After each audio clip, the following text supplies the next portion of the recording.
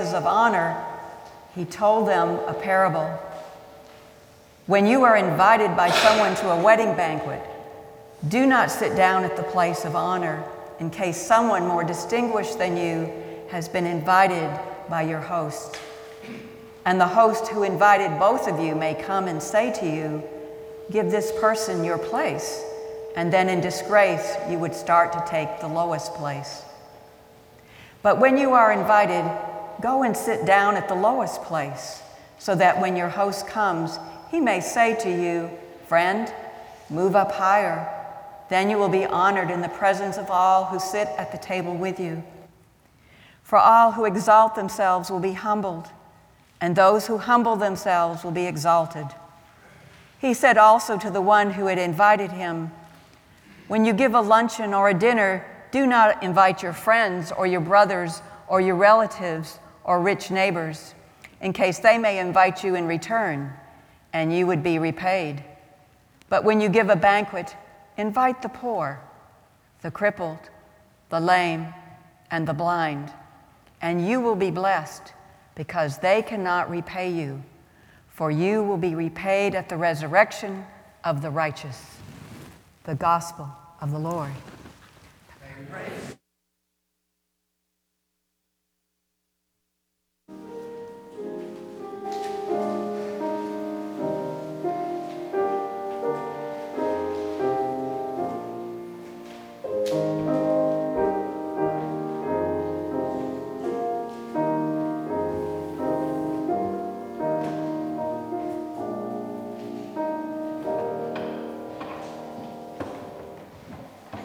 In the name of God, Father, Son, and Holy Spirit. Amen.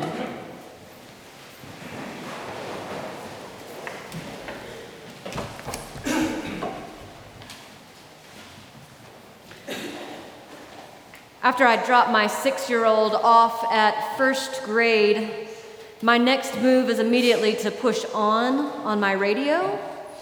And in the mornings, it's always tuned into my favorite news source, NPR.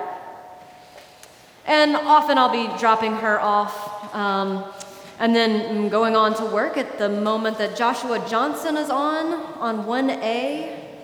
And so I can either catch the middle of what he's talking about or sometimes the very end, like I did on Monday or Tuesday of this week. And I have no idea who he was interviewing or about what.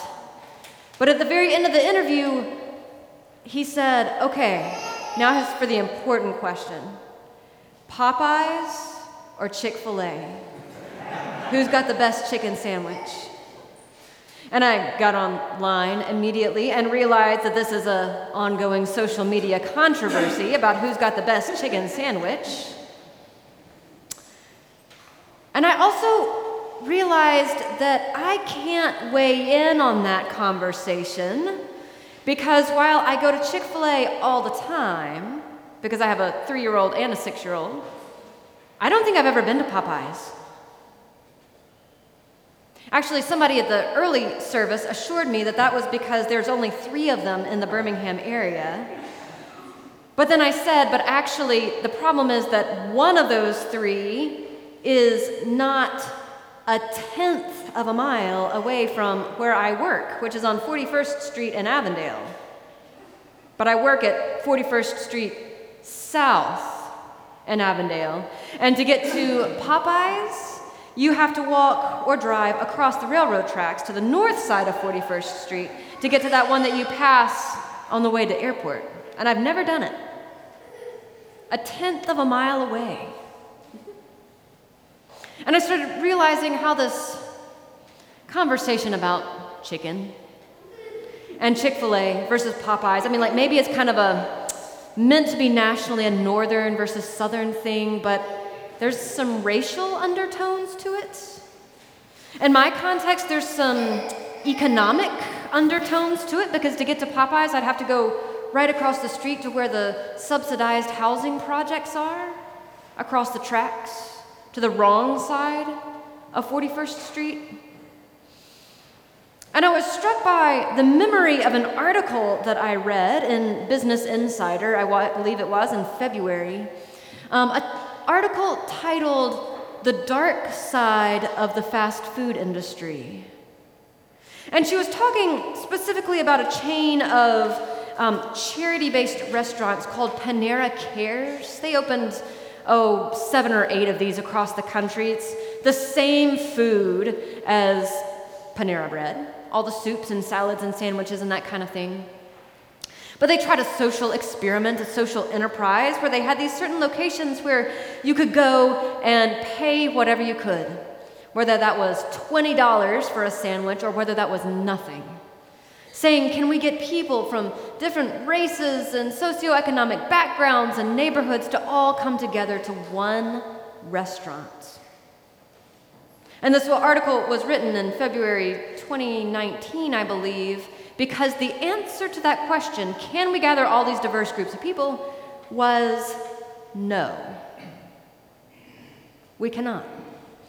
And that's the dark side of the fast food industry, because as Martin Luther King Jr. famously said, Sunday morning at 10 or 11 a.m. is the most segregated time in American life.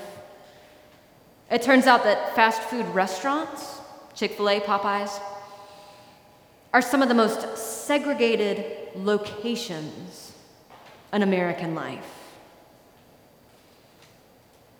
I have a few ideas about why that might be, and you probably have some other ideas. I found, running a church that has also served as a coffee shop and as a food ministry, that there's a little bit of an ick factor with sharing food and a table with people who are different than we are. In Panera Cares, there was a lot of concern. Are there people doing drugs in the bathroom? Are the employees washing our dishes? Are their hands always washed? Are they sanitized? Gosh, it looks like there's somebody over in the corner who might be homeless. Do they have a cold or the flu that they might accidentally cough on me? And we might share each other's germs. Food's just, there's a unifying factor about it. We'll talk about that probably a little more around Thanksgiving and Christmas. And there's a divisive factor about food. We like to eat and share table with the people that are most like us. And there's a little bit of an unease about being with the people who are different. Just as Jesus is saying in this gospel lesson, when you give a banquet, don't invite your friends and your brothers and your relatives all the time. Make sure that you're also inviting the poor and the crippled and the blind and those who cannot repay you. And then Jesus is also famous for not only inviting the poor and the blind to eat with him, but also going out and eating with tax collectors and sinners and lepers, people who are very different from the 12 disciples who are around him all the time, people for whom the 12 disciples are saying, ick, too, because they're a little bit different, or sometimes a lot different. I found that the good news of God in Jesus Christ has done some really amazing things for solving this table fellowship problem, right? As in, we open up churches that also serve as coffee shops and places like the community kitchens down at Grace Woodlawn and at St. Andrews and the church in the Highlands near the fountain and 5 Points that serve meals and try to provide for the needy and those who are hungry on our streets. And I also find, at least in myself, but probably amongst many other good, well-meaning Christians, that sometimes we lean the equation even farther to the other side, right? Where rather than saying, I refuse to eat and serve those who are beneath me, instead what we do is we put that stainless steel serving table in between us and those who we're serving. And we're pretty happy to go downtown and be volunteers and scoop plates and feed the hungry and hand those plates and silverware to those in need over the protective barrier, the protective sneeze guard, right? Or the protective stainless steel table and those utensils.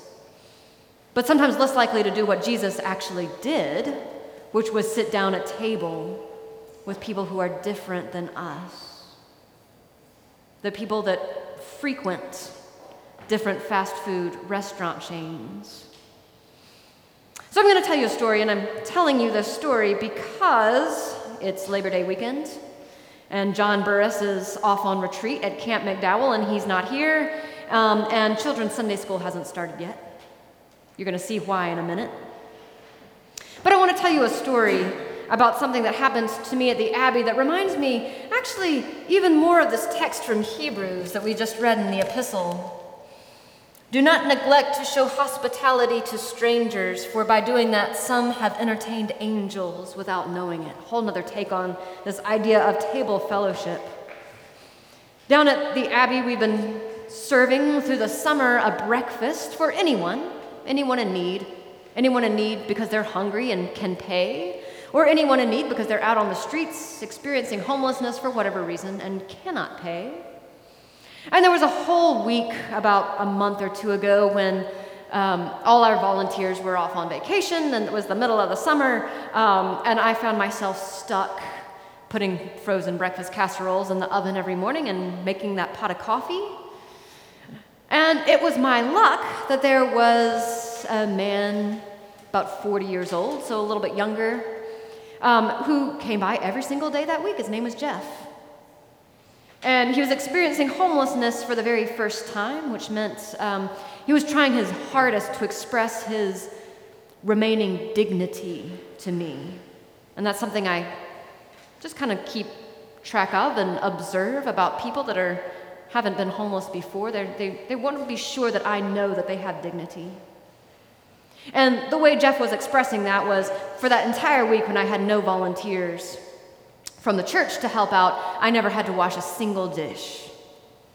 Because Jeff was constantly washing dishes and mopping tables and helping serve the meal. And of course, on day one, I said, Jeff, you got to wash your hands, man. But he was a step ahead of me. He had a food handler's card, and he washed his hands and was busily preparing all this, and I could just kind of sit down at my computer and do my day job and answer emails.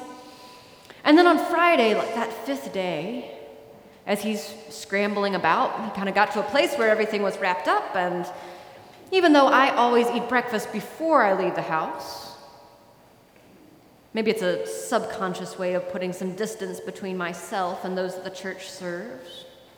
Even though I had already eaten breakfast, Jeff decided that I needed a cup of coffee and a plate of breakfast casserole. And as I was sitting there typing away on my computer, he came up and he plopped 2 mugs of coffee and 2 plates of breakfast down on the table, and he sat down with me. And even though I was answering emails away, he just started talking. And sometimes when somebody just plops something down and continues on talking as though I'm not answering emails, I just assume they're kind of talking to themselves, or maybe talking to God. I'm just bearing witness to it. But I'm really glad that something stopped me. And something that he said caught my attention, and I closed the top of my laptop and I started really paying attention. And Jeff was telling me about another example of table fellowship that he had had at another time in his life, about 20 years ago when he was 20 years old. He had married a woman who was probably 25, and they had a 9-year-old daughter, his 9-year-old stepdaughter. And she'd been born with cystic fibrosis. And they'd spent years going to the doctor and being in the hospital. I mean, years of being in the hospital. And finally, they were at Children's down in Birmingham, and the doctor said, okay, you got a week left. And so Jeff and his wife went to their little girl and said, honey, you got a week. You want to do this thing here? At the hospital where you have doctors and nurses who you've known for years, who love you, or you want to go do this thing at home? And she said, I'd like to go home and be with my family. And so they took her home, convinced that they had about a week left. And Jeff's love language is food. As you can tell, he would plop that mug of coffee and that plate of breakfast casserole down in front of me that day. His love language is food, and so he said to this little girl when they had taken her home, "Honey, is there anything that you would like to eat? Anything that I can make for you? Anything you've never tried before that you would like to try?" And she said, "Yes, in fact, there is something I've never tried before that I would love to try. I'd like to try marijuana."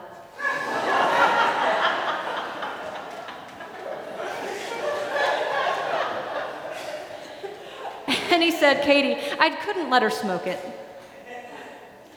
But you know what I did? I baked it into a huge pan of brownies and zucchini bread and anything I thought that this tiny 70-pound 9-year-old girl would eat." And he said she ate more in that last 9 days of her life than she'd eaten in the last 9 months.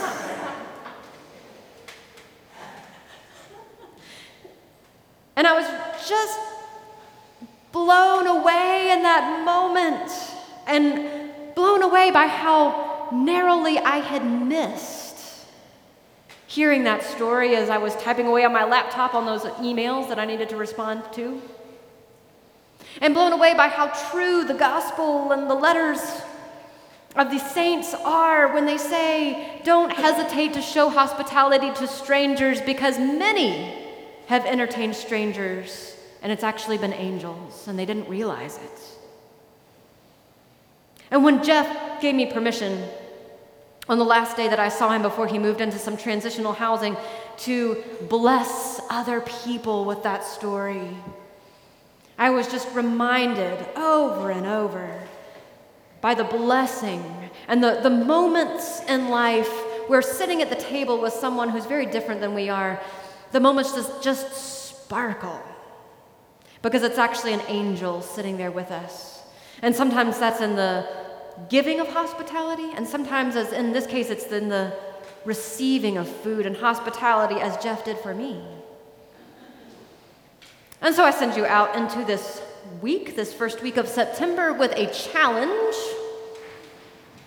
For me, that place that I have not yet crossed the tracks to go to is Popeye's Chicken on 41st Street North. There may be another place in mind that you are thinking of in your daily life and work and family that you just hadn't been to.